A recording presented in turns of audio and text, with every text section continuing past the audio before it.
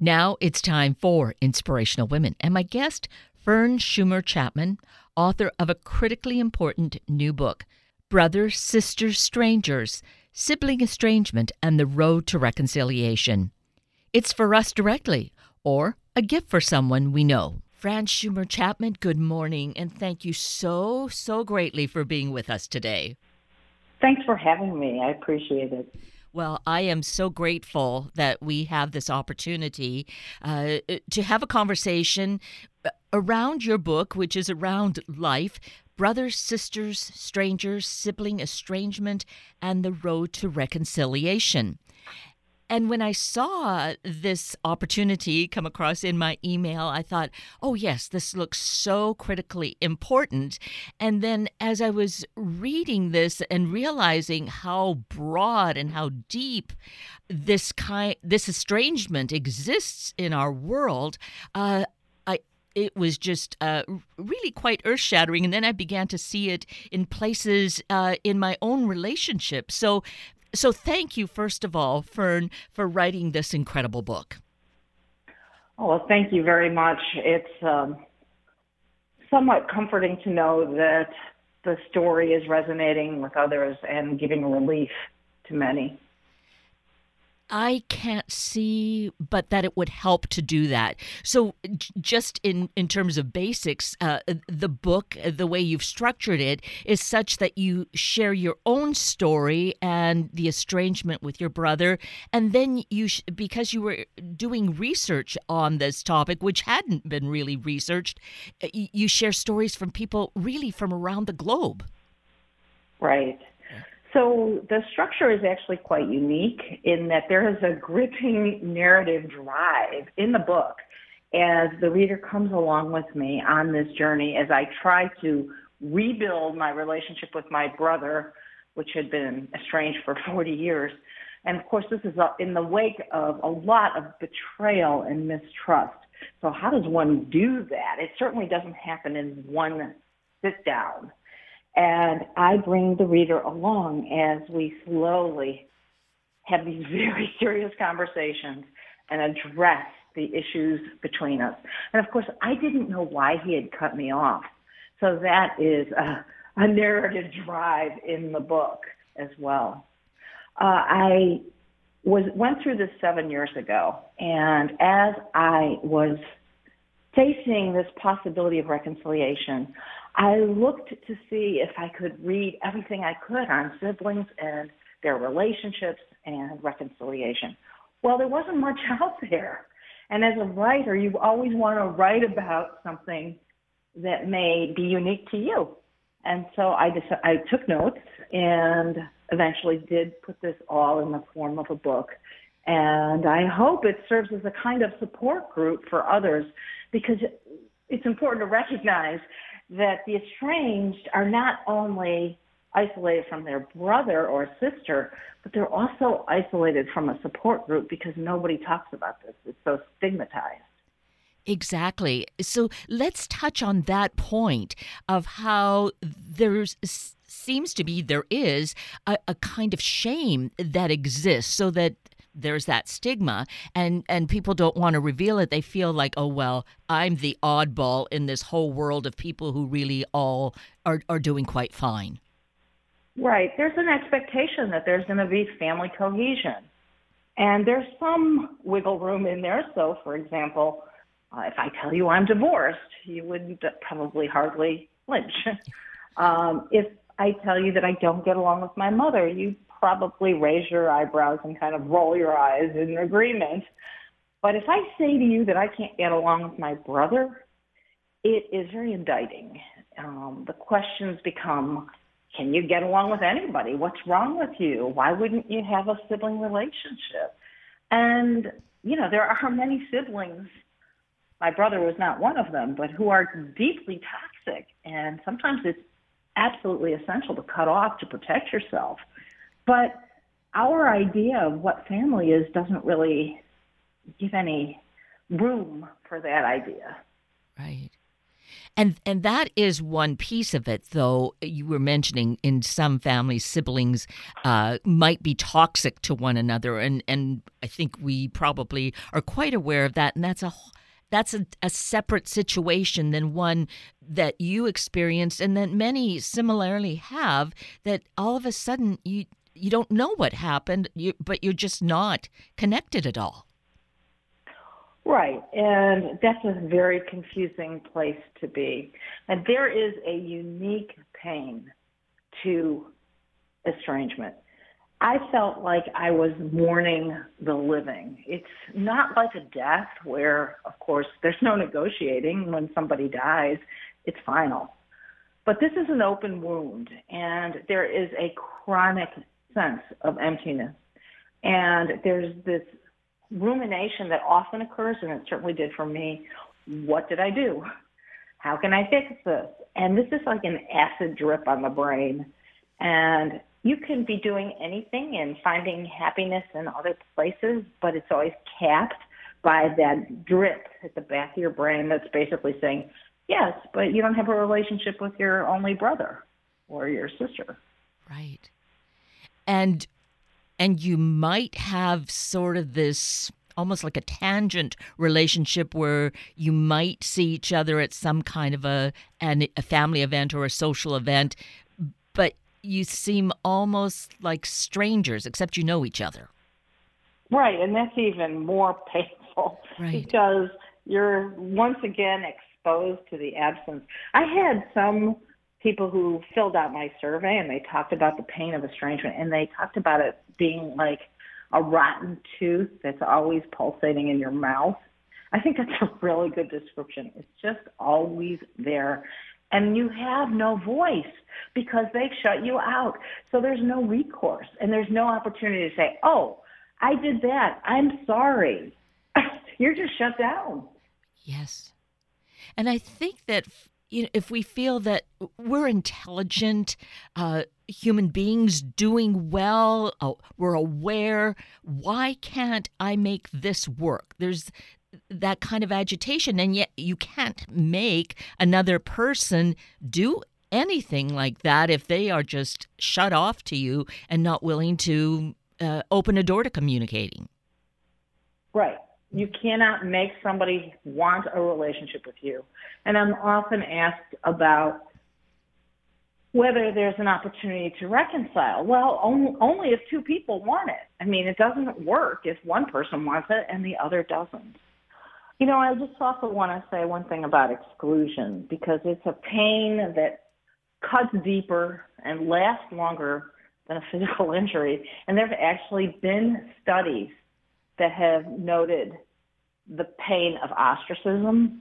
And when someone's shunned even by a stranger, even briefly, they have the same strong, harmful reaction in their brain. It activates the same parts of the brain that registers for physical pain. So you can see that this is a physiological response to being shunned and shut out. And just as an aside, as you say that, it reminds me of actually a couple of instances where I have gotten quite angry with someone, actually a coworker in both instances, just totally shut myself off. Like there was definitely a wall there.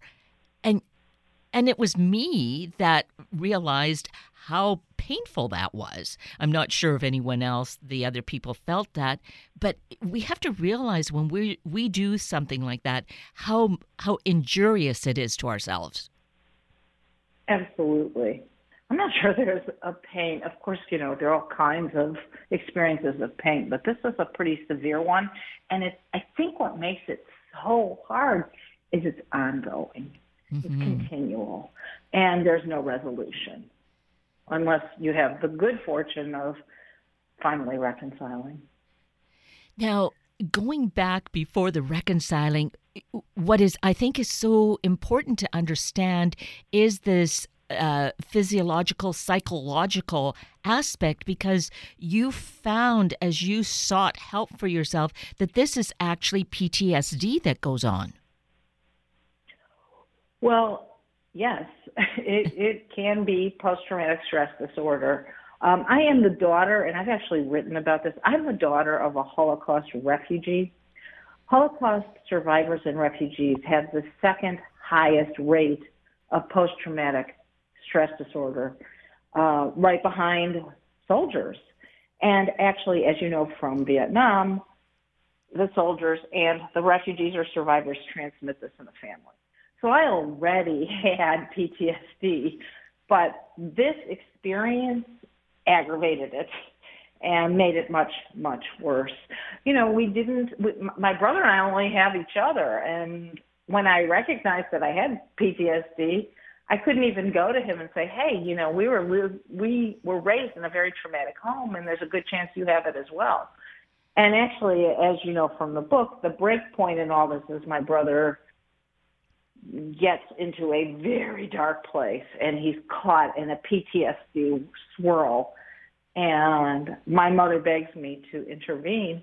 And of course, the minute I see him, I recognize that he was having a PTSD reaction to many things.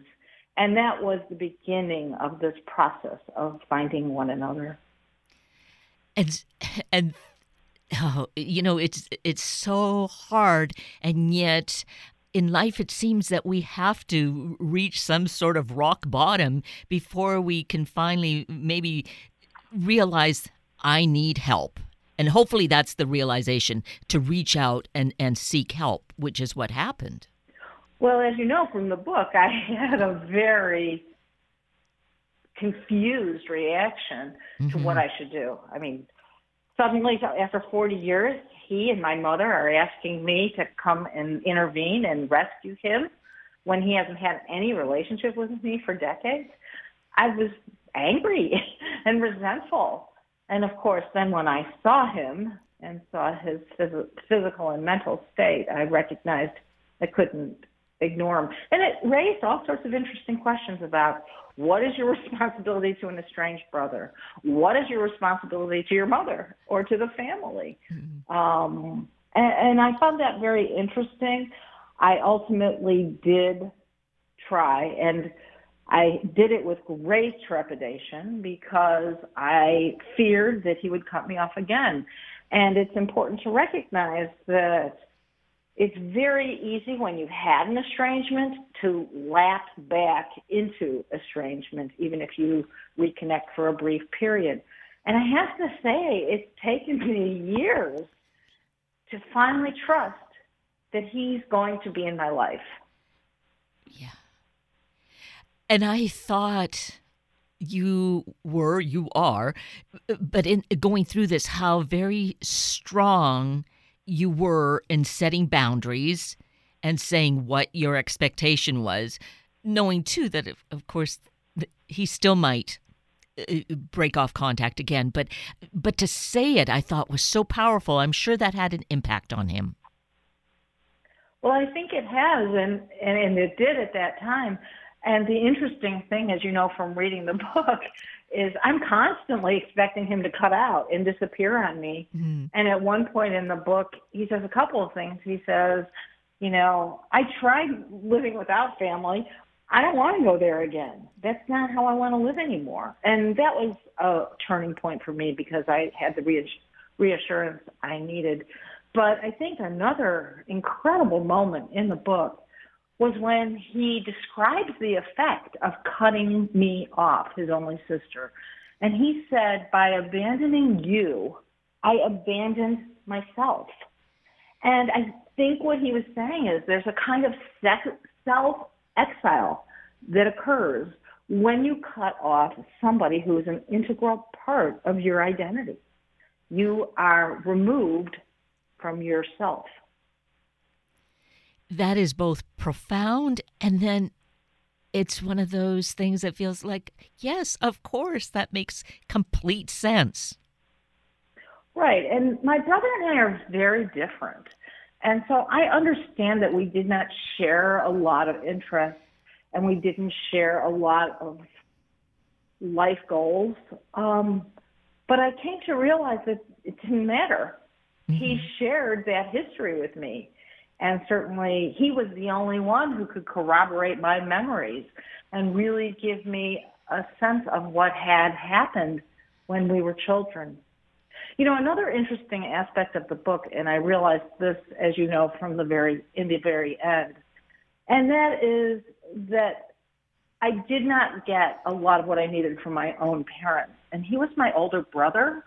And in my young world, anybody who was older knew better about how to navigate this very confusing world we live in. And so in some ways, I think I placed on him some of the expectations that you might get the unconditional love and your needs met from your parents. Now, that was very unfair to him, but you can understand this pattern given that when parents can't meet the needs, then maybe an older sibling has some of the, steps into some of that role. Mm-hmm. And I think that, of course, it would relate to just all of us, but the picture that came to mind was thinking of children who go into foster care and how they try to take care, some of them try to take care of each other and keep the family together, but some have been so wounded that they just can't engage in that way. So it's still sibling relationships, so it really factors into, for all of us. Yeah, I think your comparison's a good one. We look for what we need. And, but aside from that, siblings are a very important cornerstone of emotional health. And actually, one of the longest studies on well-being, which has been going on since 1938, the Harvard Study of Adult Development, has found that a close relationship with a sibling during the college years provides a reliable indicator of emotional health later in life. And in addition, there are a lot of studies that corroborate the importance of siblings. And they have found that adults who perceived that their siblings validated them had higher levels of self-esteem. And this is an interesting point about the importance of siblings. And also they had better academic performances. They improved their chances of having a well-adjusted adulthood.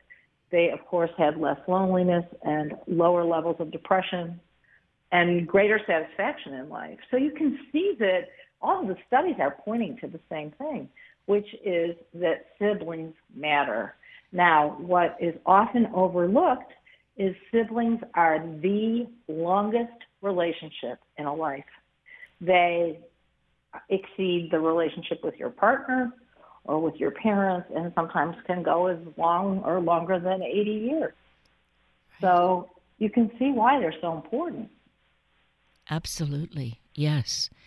And that's why this book really is so critically important, because as you pointed out, and you do in the book as well, that as you looked for something like this, there just has never been anything really written.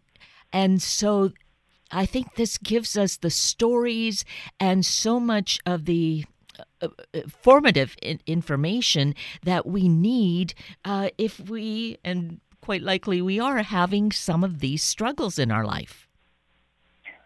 Well, you say that, and it's interesting. There just aren't even that many studies. So Freud mentions siblings 5 times in all of his volumes of work. And only in the last 20 years or so have social scientists started to study the sibling relationship. And yet it is so important. So it's an interesting, I hope there will be a lot more research, because it was very difficult while I was doing this to come up with some of this. And the idea of sibling estrangement, there just isn't much out there. I work with another man who has created a sibling estrangement website. So that's kind of the first of its kind. We have actually been doing a podcast. It's actually called Brothers, Sisters, Strangers Podcast, which addresses some of the issues that are tied to this. So you can see that we're kind of groundbreaking, but it's a very isolated, you're kind of isolated twice. You're isolated from the family and the siblings, and then you're isolated from the support. Right. Yes. So that's good to know that there's the podcast as well. Are we able to access that through your website, Fern? I don't know that I've put up a link there. I need to. But you can go, it's Brothers, Sisters, Strangers podcast on YouTube, and you will find it. And we've addressed such issues as self-esteem, building trust, toxic relationships, grieving, which is a big one, of a sibling relationship. And that's probably one of the most challenging things to do, to accept that this person who is in your family no longer has a role in your life. And it's the same whether you can't understand what the rift was, why are we so distant, or if you know that it was toxic, that you needed to break it off, there still is that need for grieving. Oh, absolutely. And again, this is completely under-acknowledged. So, of course, we talk about grieving all the time when it comes to a death in the family. Well, this is a kind of death as well. It's just that person's still walking the earth. And how do you do that? That's really hard to do. And most people get very stuck there. And they do what I was describing before. They ruminate because they can't find solutions or answers to the fact that they had no relationship with their sibling. Right. And no one to really discuss it with. And so that's where the book and now the podcast of the same name, Brothers, Sisters, Strangers, really is an incredible guide and support, and I think will really open doors to finding the solutions for ourselves that we are seeking. Right. You know, it's interesting. When I started all this, I didn't even know that there were risk factors for estrangement. And I started doing research and reading and discovered that there are actually risk factors. So what are some of them? Well, family trauma. And as I mentioned earlier, that's something that my brother and I absolutely experienced. Parental favoritism, this idea that a parent prefers one child over another, that will set children up for estrangement. Poor communication skills, and this is a huge one. In fact, I've been asked, what can parents do to prevent estrangement between their children? Teach them how to negotiate differences. Teach them how to talk to each other. And that's something that isn't emphasized enough. Family values, judgments, and choices. This is a real interesting one, and a good example of this is Harry, as in William, the royals, William and Harry. Harry married far outside the family identity, and some families simply won't tolerate behaviors that resist or defy the family identity. So wittingly or unwittingly, Harry chose a partner who would help him distance himself from the family and maybe even create a total break. This is what others who fall into that. So if you marry somebody outside the religion, if you choose a partner that is of a different sexual orientation that the family can't tolerate, all of these kinds of choices, even just marrying somebody who pulls you out of the family. And this is a really common thing where, you just have nothing to do with each other because the partner chooses that they don't want any relationship with the in-laws. Political differences. This is huge. And as you know, right now in the current climate, it's a much more acute situation than ever before. And people allow political differences to lead to a complete shutdown of the relationship. Then there's addiction and mental health issues. Of course, that can be problematic. And money. And I heard a lot from those who filled out my survey that the end of life stage is very difficult because you have to resolve all of the caregiving and inheritance issues. So that's something that is very divisive as well. Right. So we realize, or this opens up to realizing what's below the surface and the kinds of things that rankle at people. here's a way to gain an understanding and to then look and find the solution to hopefully rectify our lives, remedy them sooner rather than later. Right, and there are methods to sit down and begin the process of reconciliation. And actually, I based some of what I included in the book on Dr. Donna Hicks's dignity model, and she's someone who has actually had opposite sides of people who have been warring or genocide sit down together and face each other's issues. And so I used her dignity model as the basis for how to get past these deep divides. So I can tell you quickly, if you'd like, yes, what please. Some of that is. So you have to sit down face to face. Cannot be done at one time in one conversation and not on the phone or on the text. It's not going to happen. You have to sit down together face to face. You have to listen without interrupting and without challenging each other's stories. The one goal is to seek understanding. So everybody, any expert you talk to, agrees that reconciliation is impossible without true, genuine listening. And actually, true, genuine listening is a show of love and respect. You have to acknowledge with empathy the other person's hurt and anger and alienation. You have to give them the benefit of the doubt, which is hard to do sometimes, but absolutely necessary. You have to believe that their intentions are good and trustworthy. Act on your own willingness, desire, and hope to create a mutual bond. And most importantly, you have to let go of the anger. And letting go of the anger is a very difficult part of this because, of course, we tend to chew on our anger, don't we? Yes. But it's so valuable. It's invaluable to know the structure, to be aware, to get familiar with, to move to that place. It's a process, and that's what you said. You can't do it one time. It is a process. It may have been one thing that began this, but it's going to take so many years have intervened, so there's a lot to unravel.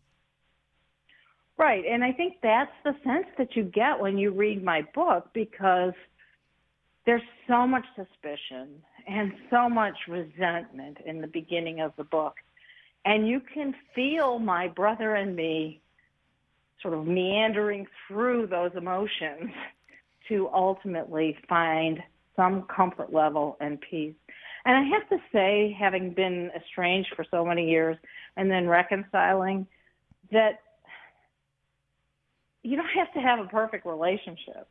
And you might even have a limited relationship. But to get rid of that rumination and that acid drip, I'll take it. It's such a relief. Now, having said that, I want to emphasize once again, there are some relationships that you go back into them and you're just going to get hurt over and over again. So you have to assess, is my sibling cruel? Am I going to get hurt again? Mm-hmm. Those are important questions, and I actually include a list of how to evaluate a sibling relationship in the book. But if you feel like you can at least make an attempt, there are ways to have a relationship which may not be exactly what you're hoping for or expecting, but nonetheless, it offers some relief and comfort. Exactly. And ultimately, it'll be healthier in mind and body and spirit for that to occur. So I can't emphasize enough, really, how incredibly important this book is: Brothers, Sisters, Strangers, Sibling Estrangement, and the Road to Reconciliation. So, Fern Schumer Chapman, I thank you greatly for having written this, for taking time with us this morning. And we should mention your website so that people can really get a lot more information as well. Yeah, my website is fernschumerchapman.com. It's my whole name with a SCHUMER, fernschumerchapman.com. And I just want to say, Kate, thank you for taking so much time for this topic. I think it's a real service to your listeners. who are struggling and suffering with alienation from the family. Yes, absolutely. What I feel it can do is help us to be healthier people moving forward so we can create a healthier world for all of us. And, we didn't talk about this, but I think it's important to say that this branches out into all sorts of aspects of life. It's not contained to siblings. So, it affects your ability to trust. It affects your relationship with yourself and your self-esteem. And then, of course, it affects all of the family who has to make a choice between one side or the other. Exactly. All excellent points, and all again leading back to become informed, realize there is this information and insight and knowledge. So take advantage of getting your own copy of the book. So again, Fern, thank you so greatly for the book and for your time this morning. Oh, it's been my pleasure. I so appreciate it. That brings us to the end of a very full hour of Inspirational Women with Fern Schumer Chapman and Sunday Morning Magazine with Warren Lai.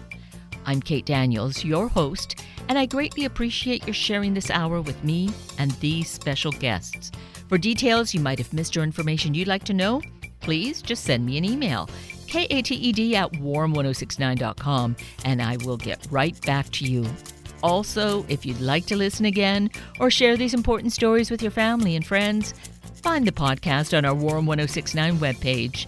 Just click on the podcast tab, then either of the show names, and then look for the guest names. I now wish you and your family a day of peace, of love, of acceptance, of self, and of each other. Have a week of the same, and then please plan to join me again next weekend for another hour of Sunday Morning Magazine and Inspirational Women on Warm 1069. Good morning.